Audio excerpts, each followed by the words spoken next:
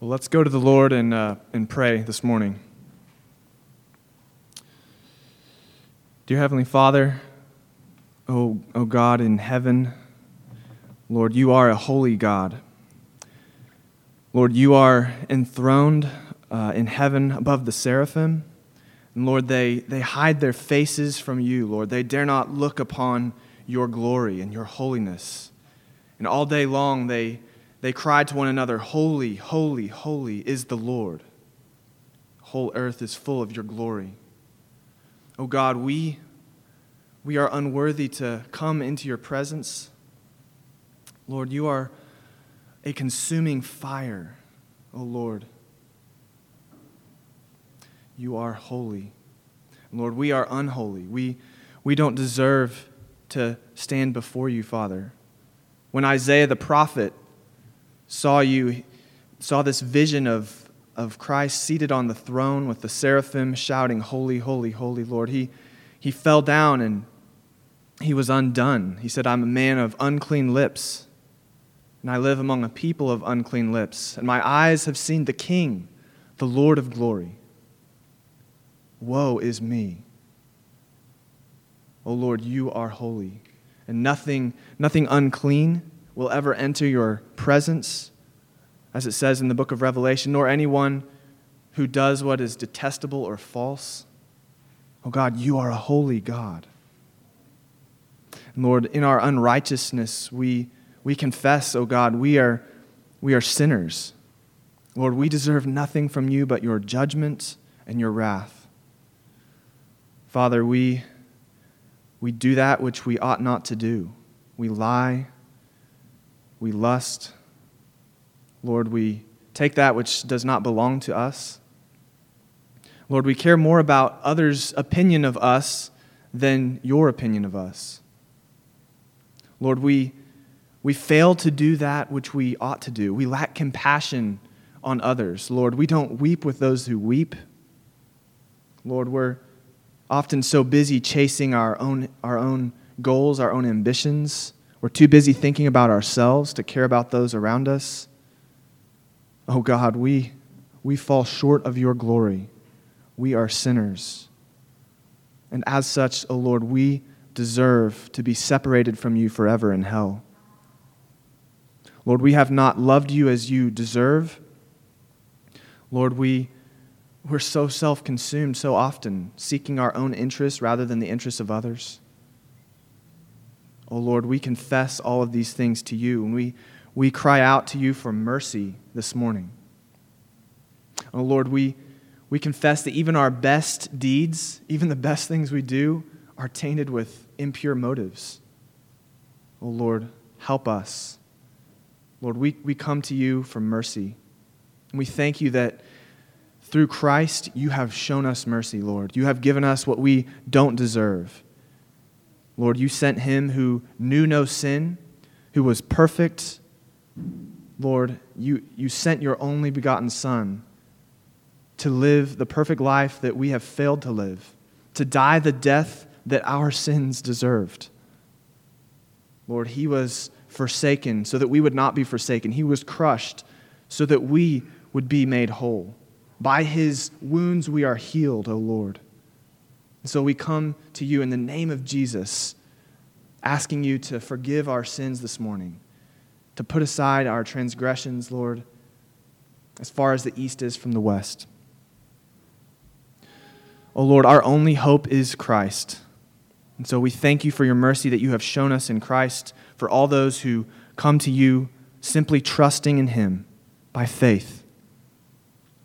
Lord, as your forgiven people this morning, as those bought by the blood of Christ, Lord, we want to see his name proclaimed in all the earth. We want to see him made glorious among every tribe and tongue and people and language. Oh God, we pray your kingdom come, your will be done on earth as it is in heaven. Lord, with this in mind, we pray for the advance of the gospel around the globe. Lord, we think of the nation of Turkey this morning as we have missionaries from Turkey here with us, the Tigrine family. Lord, we pray for the advance of the gospel in Turkey. Lord, that country that in which there is so much darkness, so little gospel witness.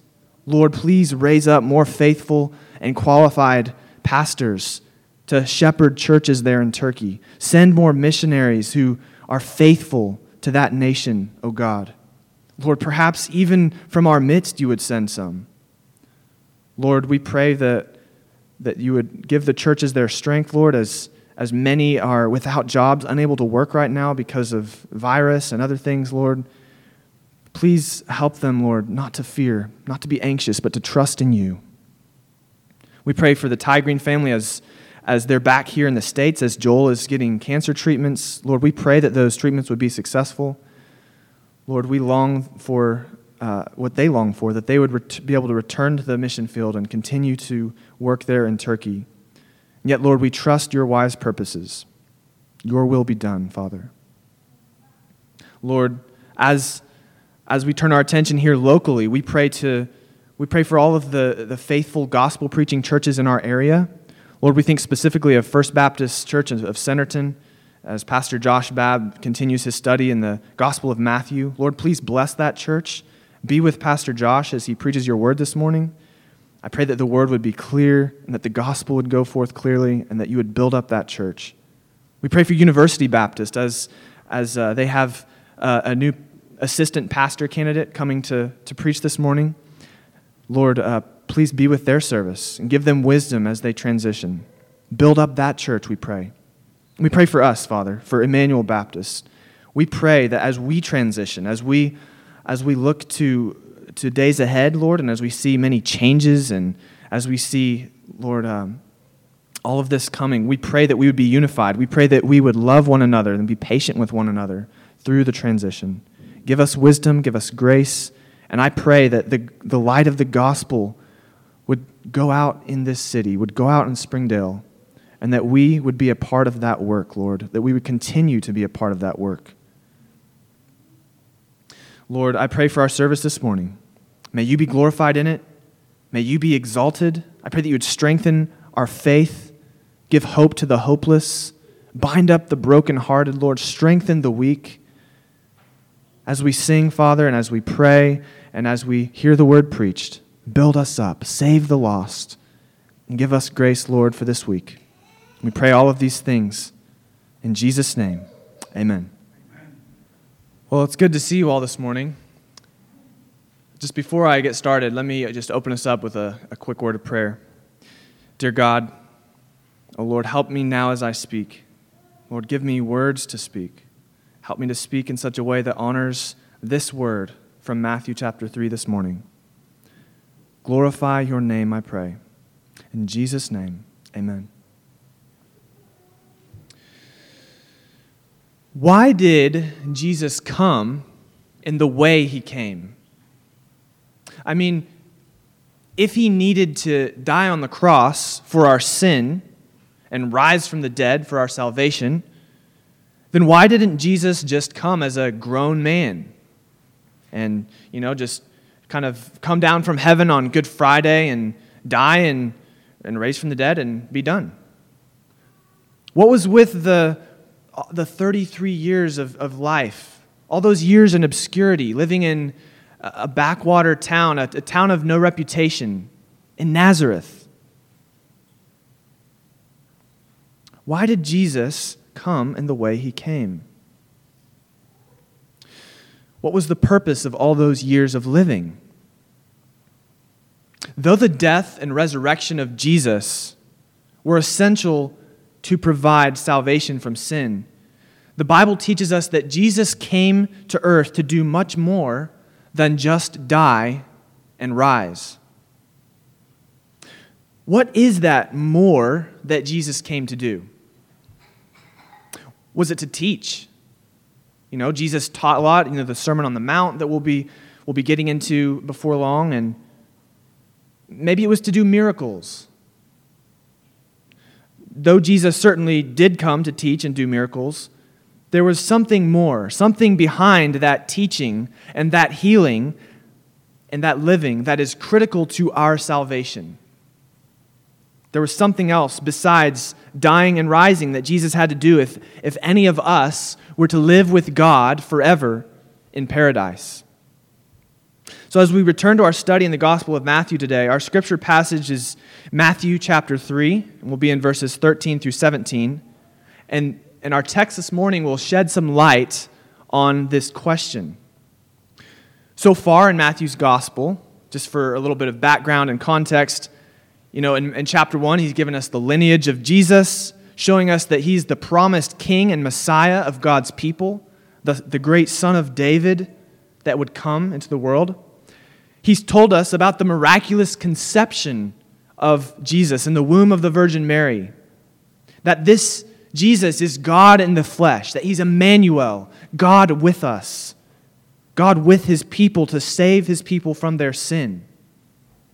He's shown how Jesus was recognized as King of the Jews by foreign magi from the east, and how King Herod even viewed Jesus as a rival and tried to have him killed when he was still just a baby. And last time in Matthew, we looked at the great prophet John the Baptist, the one who Jesus said was the greatest born among women, the greatest man who ever lived. And he had a popular ministry before Jesus. But this greatest man who ever lived, his whole purpose was to get the people of God ready for their Messiah. He was preparing the way for God in the person of Jesus of Nazareth, calling people to repent of their sins and turn to God. And he was baptizing, as we remember, not just Gentiles, but he was baptizing Jews in order to show them that they were not okay as they were. They were not somehow just born okay with God, that they needed to repent and be cleansed of their sin in order to have the kingdom of God. So if you have your Bibles, again, we're in Matthew 3, 13 through 17 this morning. And let's read it together. Then Jesus came from Galilee to the Jordan to John to be baptized by him. John would have prevented him, saying, "I need to be baptized by you, and do you come to me?"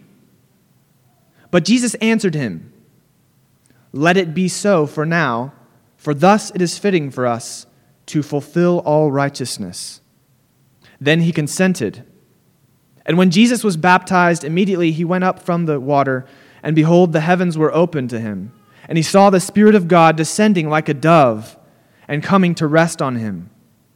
And behold, a voice from heaven said, "This is my beloved Son, with whom I am well pleased."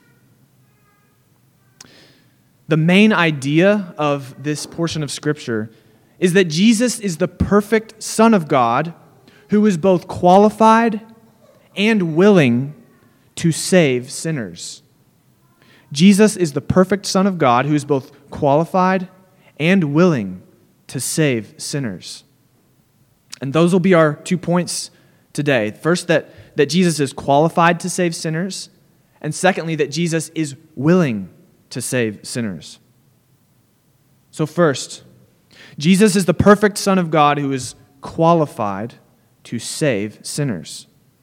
In our passage in Matthew 3, it begins with a bit of a problem.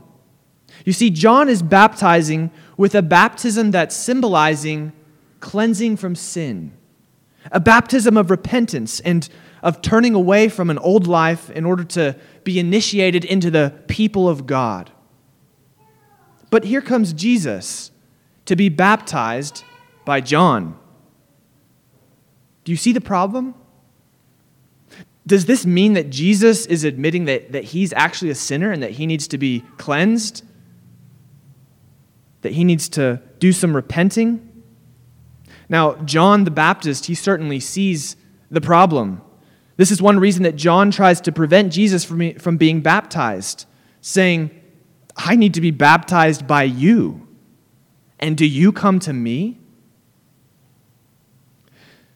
In John the Apostle's Gospel, he records John the Baptist saying when he saw Jesus coming towards him, "Behold, the Lamb of God who takes away the sin of the world." In the Old Testament sacrificial system, the lambs for sacrifice who would symbolically remove the guilt of sin from God's people, they would have to be spotless lambs, lambs without blemish. You couldn't just bring your diseased lamb with a broken leg that got attacked by a wolf and give that to God as a sacrifice for your sin.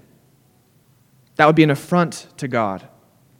No, God called for the best, the pure and spotless lamb to take away sin, to remove the guilt of his people.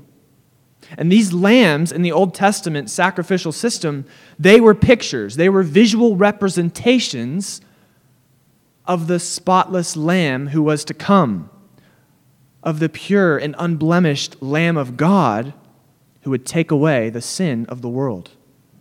And here, John identifies Jesus as this lamb, this spotless lamb who would take away the sin of the world.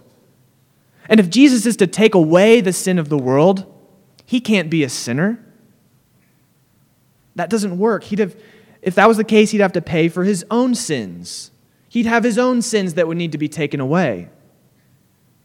No, there must be an innocent one. There must be a spotless lamb without blemish to take away sin. Only such an innocent substitute could die as a sacrifice for the guilty, taking away their sin.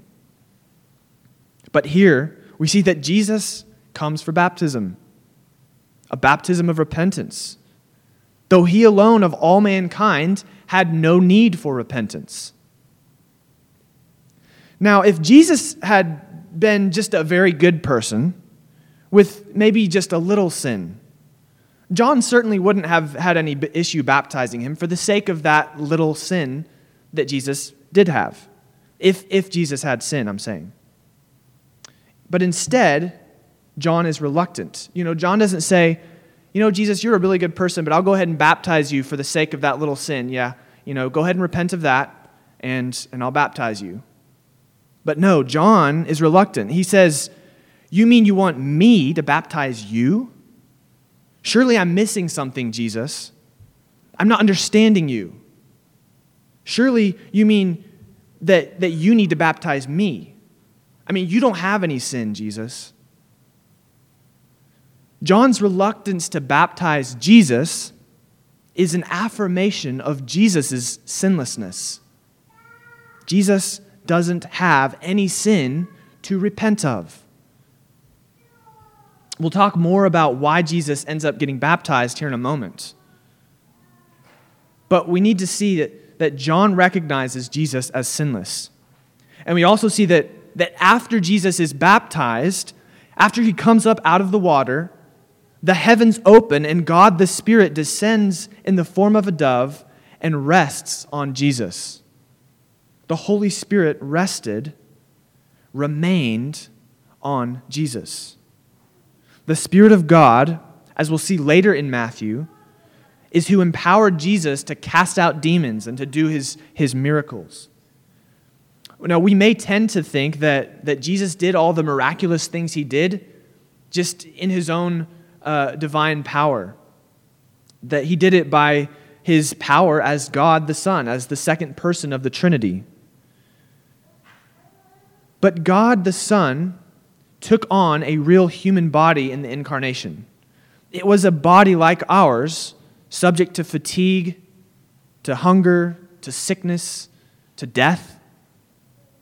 Jesus, he wasn't some kind of third species, like a mixture, some strange mixture of God and man, but not really God and not really man. No, he had a fully divine nature and he had a fully human nature. He was the God-man. He had a real human body and a real human mind, a body that sweat, a stomach that grew hungry. Neither was Jesus just a mere man from his birth, as some skeptics would say. He wasn't in his baptism suddenly becoming anointed with the power of God, but before that he was just a normal person like the rest of us, nothing special about him. No, from his birth, Matthew chapter 1 says that he is Emmanuel, God with us. He wasn't just now becoming the Son of God. From his birth, he was God with us. John MacArthur explains that when he became a man, Jesus did not lose his divinity. He did not cease to be God. He was still fully God in every way. In his deity, he needed nothing. But in his humanity, he was here being anointed for service and granted strength for ministry. The Spirit anointed him for his kingly service, as Isaiah the prophet had predicted, saying, "The Spirit of the Lord God is upon me, because the Lord has anointed me to preach good news to the afflicted. He has sent me to bind up the brokenhearted, to proclaim liberty to the captives and freedom to the prisoners." Jesus' anointing with the Spirit was unique. It was given to empower him in his humanness, but it was also given as a visible, confirming sign to John the Baptist and to everyone else watching that Jesus was indeed the Messiah, the great King who was coming. The Lord had called John to announce and to prepare men for. So Jesus had the Holy Spirit remaining on him as he ministered. And he also had the affirmation of God the Father. Look down at verse 17. "And behold, a voice from heaven said, 'This is my beloved Son, with whom I am well pleased.'" In the Marvel superhero movie Thor, the main character, Thor, he's sent to Earth. But it isn't a rescue mission.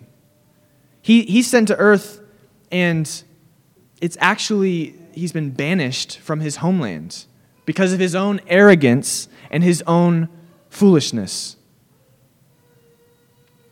He does end up doing some rescuing in the movie while he's on Earth, but originally he was sent here because he wasn't on good terms with his Father. But Jesus has not been banished to earth. He's not been cast out of heaven for bad behavior. The Father is pleased with the Son. The Father loves the Son. The Father affirms the Son publicly. The Spirit rests on the Son and is with him in his ministry. So it's worth noting here that we see all three persons of the Trinity in this text. And the Bible teaches us that there is one God, Yahweh, but that this one God exists in three persons, Father, Son, and Holy Spirit.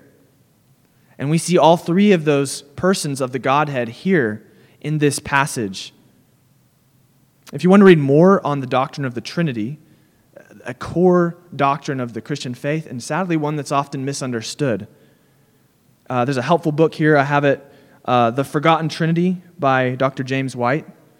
And the Trinity is something that is core to our faith, and it's often misunderstood by Oneness Pentecostals and others, Jehovah's Witnesses, different cults. They misunderstand the Trinity. But the Trinity is something that is clearly taught in Scripture, and we see it here in this text. And one implication of the doctrine of the Trinity is that God is a God of relationship. The persons of the Trinity, the Father, Son, and Spirit, have eternally been in relationship with one another. There is eternal love within the Trinity that makes it impossible for God to ever have been lonely or in need of relationship. You know, God didn't create us because he was lonely. God didn't create man because he needed some companionship. God already had companionship. God already had companionship within the Trinity. And yet he made man in order to express that love and to share that love with us. We catch a glimpse of this love in the Trinity among the persons of God in this scene on the banks of the Jordan River, as the Spirit comes and rests upon the Son, and as the Father says, "This is my beloved Son, with whom I am well pleased." He's my uniquely loved Son. He's publicly affirming that here, that he loves his Son, lest there be any doubt. Because what happens to Jesus after this would make many doubt whether the Father really loved the Son. Jesus' outward circumstances We're not promising. But here the Father affirms that regardless of appearances, he loves the Son, and he is well pleased with his Son. So Jesus has been attested as sinless by John. He's been anointed by God the Holy Spirit. He's been affirmed by God the Father. He is the perfect Son of God who is qualified to save sinners. That's our first point. He's qualified to save. But is Jesus willing? It's one thing to be qualified for a position. It's one thing to meet the requirements for a certain role. But it's another thing to be willing to fulfill that role. It's another thing to want bad enough to do it. And this brings us to our second point. Jesus is not only qualified to save sinners, but he's willing to save sinners. He wanted to do it. Even though it wouldn't be easy, even though it would cost him his life and so much more than his life, we can see Jesus' willingness to save sinners in his response to John the Baptist. Now, I mentioned earlier John's reluctance to baptize Jesus. And how does Jesus respond to this? Why did Jesus end up getting baptized? Does he say to John,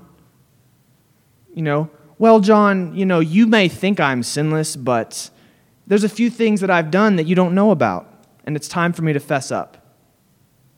That's not what Jesus says. He doesn't correct John on that point. Jesus doesn't contradict John's understanding of him as sinless. Instead, Jesus responds in verse 15 by saying to John the Baptist, "Let it be so for now. Let it be so now, for thus it is fitting for us to fulfill all righteousness." John, I know this isn't normal, and I don't have time for a lengthy theological explanation, but let it be so now. Permit it at this time, as it says in the NASB. And the reason Jesus does give, though it's brief, though it's kind of cryptic, though it's a bit vague, is for thus it is fitting for us to fulfill all righteousness. Now, what does that mean? Understanding this will help us understand why Jesus was baptized if he wasn't sinful. What does it mean that Jesus came to fulfill all righteousness? Jesus alludes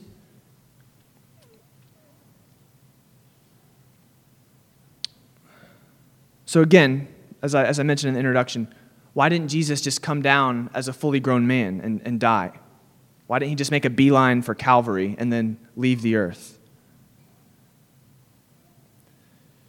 Turn to Romans 5 for just a moment. Romans chapter 5. And I won't read the whole thing, but basically what's going on in this chapter is that Paul is comparing Adam to Christ. In Jesus fulfilling all righteousness, this is explained more fully here in Romans 5. So in Romans 5, the first Adam, he sinned in the Garden of Eden, and by that one man's disobedience, the whole human race was plunged into sin and God's curse and God's wrath. By the one man's disobedience, the many were made sinful.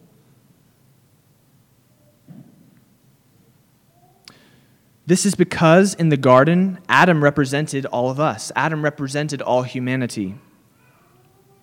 But that's not the end of the story. So read with me Romans 5 and verses 17 through 19. It says, "For if, because of one man's trespass," that's talking about Adam's sin in the garden, "death reigned through that one man, much more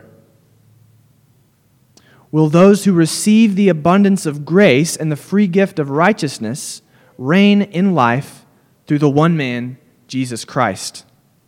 Therefore, as one trespass led to condemnation for all men, so one act of righteousness leads to justification and life for all men. For as by the one man's disobedience the many were made sinners, so by the one man's obedience, the many will be made righteous. Adam's disobedience brought curse, death, condemnation, hell. Jesus' obedience brings life, blessing, justification, heaven to all of Jesus' people, to all those who, as verse 17 says, receive the abundance of grace and the free gift of righteousness. If you haven't come to Jesus to receive his grace and his free gift of righteousness, then you're still an Adam. That's the way all of us are born. We're born sinners and we're born condemned. But by the one man's obedience, by Jesus' obedience, many will be made righteous. So what was that obedience? What was this righteous act that Jesus did? What was Jesus' obedience? Was it Calvary? Was it his death on the cross? Jesus' obedience certainly included his death on the cross at Calvary. That was absolutely critical. And yet, that wasn't the entirety of Jesus' obedience. That wasn't all that Jesus did. We needed Jesus not only to die the death that we deserved, but we needed him to live the life that we should have lived, but haven't. Turn to Philippians 2 for just a moment. Philippians chapter 2 and verse 8. And it says of Jesus in Philippians 2:8, and being found in human form, he humbled himself by becoming obedient to the point of death, even death on a cross. Notice that it says he was obedient to the point of death. So his death was part of his obedience, but there was other obedience before that death. He was obedient even to the point of death. So Jesus' death was part of his obedience, but it wasn't its entirety. It was the culmination of his obedience. It was the climax of Christ's obedience, but it wasn't everything. Jesus came not only to die, but as our Matthew 3 passage says, to fulfill all righteousness. To Matthew's Jewish audience, they'd have understood this to mean perfect obedience to every jot, to every dot and iota of the law. Everything that God had required of his people, Jesus would do on their behalf. Jeremiah prophesied of this, saying that the Lord himself would be our righteousness. Jeremiah talked of a righteous king from the line of David, and in chapters 23 and 33, he gives him this title, saying, and this is the name by which he will be called, the Lord is our righteousness. The Lord is our righteousness. So Jesus is not only the spotless lamb who is sacrificed for our law breaking, but he's also the perfect law keeper who keeps the law on our behalf, on the behalf of all those who trust in him. He is our righteousness. We needed him not only to take our hell, but to earn us heaven. As the late R.C. Sproul so aptly put it, if all Jesus did was die for your sins, that would remove all of your guilt, and that would leave you sinless in the sight of God, but not righteous. You would be innocent, but not righteous, because you haven't done anything to obey the law of God, which is what righteousness requires. And so, in tying it back to Jesus' baptism, he says, Jesus is not acting in his baptism for himself, but for his people. And if his people are required to keep the 10 Commandments, to keep the law, he keeps the 10 Commandments. If his people are now required to submit to this baptismal ritual of John the Baptist, he submits to it in their behalf.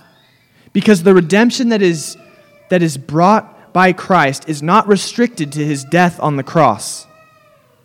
We needed more than someone just to come and die for us and give us a second chance. We didn't just need our errors wiped out and a clean slate. getting us back to square one so we could have a fresh start.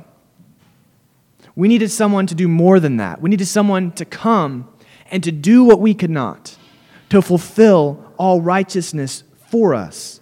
And that's what Jesus does. Jesus was already sinless, already perfectly beloved and pleasing to the Father. He had no need of a righteousness for himself. It wasn't to improve his own standing that Jesus came to fulfill all righteousness. The Son had already existed in perfect love and unity with the Father and Spirit from eternity. The righteousness that Jesus is fulfilling was not for himself, but for those in need of a righteousness before God. It was for those unable to keep the law, for us, for sinful lawbreakers.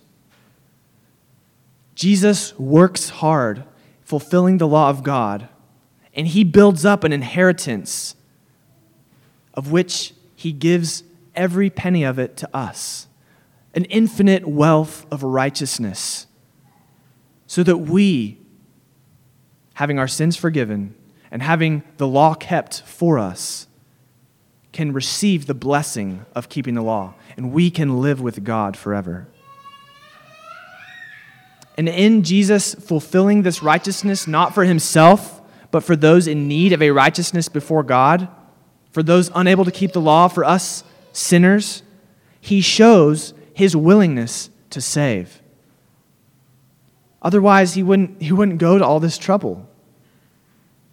Jesus is the perfect Son of God who is both qualified and he's willing to save sinners. So what does this mean for us? When we really begin to grasp this truth, it's an unfading ray of hope from the very throne of heaven. We need to understand this truth. It's for our joy. You know, doctrine is not for ivory tower theologians to just debate about. It's for us, the normal Christian, as we go through our week. We need to know about what Jesus did to fulfill all righteousness. You know, this truth has encouraged me when I get up in the morning. The thought has occurred to me that even now, before I've done anything amazing for God today, if I even do, you know, before I do anything for God today, he already is smiling upon me. He already looks at me and sees me as holy. Because when I wake up in the morning, I'm already wearing that perfectly shining robe of Christ's righteousness that he made for me by fulfilling all righteousness. And I'm accepted in Christ. I'm accepted in the beloved because of what Jesus did. Even though I've not done anything for God yet today. I'm not saved according to my performance, but according to Jesus' perfect performance and his righteousness credited to my account. You see, a doctrine like this is for our joy. It's for our comfort. God wants us to know how we've been forgiven and just to what extent he went in his love for us. He wants us to know how secure we are as a result. You know, so many Christians, their joy and strength is zapped, kind of like heat exhaustion on a hot day, because they don't drink in the cooling refreshment of truths like this one, that Jesus is our righteousness. You know, we don't think about it enough. We don't grasp it as we should. You know, we may say we believe in salvation by grace through faith, but so often we can fall into this performance-based mindset, wondering if we've done enough for God, wondering if he's pleased with us. You know, we got the gospel, great, you know, I'm forgiven, and then we kind of turn our backs on it and we think, okay, what do I need to do now? We kind of move on and we start focusing on what we need to be doing. You know, do. And I'm not doing enough. I need to do better. Man, I'm not doing as good as so-and-so over there. I need to get my act together. I'm falling so short. And we can be burdened, and our joy has vanished. All we're seeing is our imperfections, our shortcomings. Brothers and sisters, there are times to examine ourselves. There are times to examine our shortcomings and to confess those to God. The Christian life is one of continual confessing and repenting and turning from sin. We fight our sin. But for every look at ourselves, every glance inward of introspection and self-examination, we need to take 10 looks at Christ. We need to take 10 looks at Christ. We're so wired to think that God's acceptance of us depends on us. We need to be continually reminded that Jesus is our righteousness. That our acceptance before God doesn't depend on us, it depends on Christ alone. Only then, only as we grasp this, will we obey, not to earn God's acceptance, but because we already have God's acceptance. We'll obey in freedom and in joy, in gratitude, not to gain His love, but because we have His love already. And that makes all the difference in the world. The thief on the cross spent his whole life in wickedness. And you can picture him there, hanging from a few rough iron spikes, just a few breaths left in his lungs, a few agonizing gasps away from God's judgment, a few breaths from an eternity in hell. And with what seems to have been his dying words, the thief on the cross asks Jesus, "Remember me when you come into your kingdom." And what does Jesus say? "Today you will be with me in paradise." The man didn't have any opportunity to get down off the cross and to finish his life well, to make up for all the bad he'd done and all the people he'd hurt and all the opportunities he'd missed. He didn't have a second chance to go out and do better. But in that moment, his sins were atoned for by the precious blood of Christ. And in that moment, he received the free gift of righteousness, as Romans 5:17 says, from the one right beside him on that cross who fulfilled all righteousness. And he walked into heaven, a forgiven man, a righteous man, clothed in a righteousness he hadn't done anything to earn. Perhaps you're here and you've never understood this message of grace. Maybe you've kind of viewed God more as an employer. Your relationship with Him has been one of, I'm going to do my thing and then God needs to bless me. Your focus has been on your performance and, am I doing what I need to be doing? You put in your work and, of course God's supposed to bless you. Of course He would let you into His heaven. But friends, God can never be obligated to us. He's never under any obligation to us. We owe Him everything. He owes us nothing but judgment, condemnation. The very breath we breathe is not ours. Even our bodies don't belong to us. We can't do with them as we please. And yet we often live as though we're in charge. We're selfish and we're self-centered rather than being God-centered and submitting to Him as Lord. This is our sin, and it comes out in a myriad of different ways. From the heart attitudes, from the misplaced affections, to the concrete acts of disobedience to God's law. We're all born sinners. The Bible says that there is none righteous, no, not one. We're all born unworthy of God's blessing. And the bad news is that we can never do enough good to make up for that. At the end of the day, we'll still have sins that will land us in hell under God's judgment forever. We can't erase our sin by trying to do harder or do better. God's justice demands that we be condemned unless our guilt is removed. and unless the law that we're obligated to obey is kept.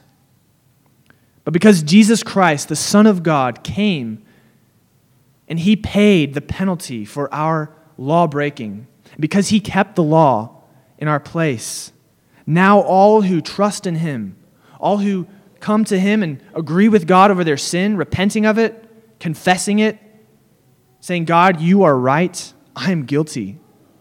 Come to him in faith, and you will be forgiven. Like the thief on the cross, you won't just be given a second chance, but you'll be given a complete righteousness, complete acceptance before God that can never be taken away.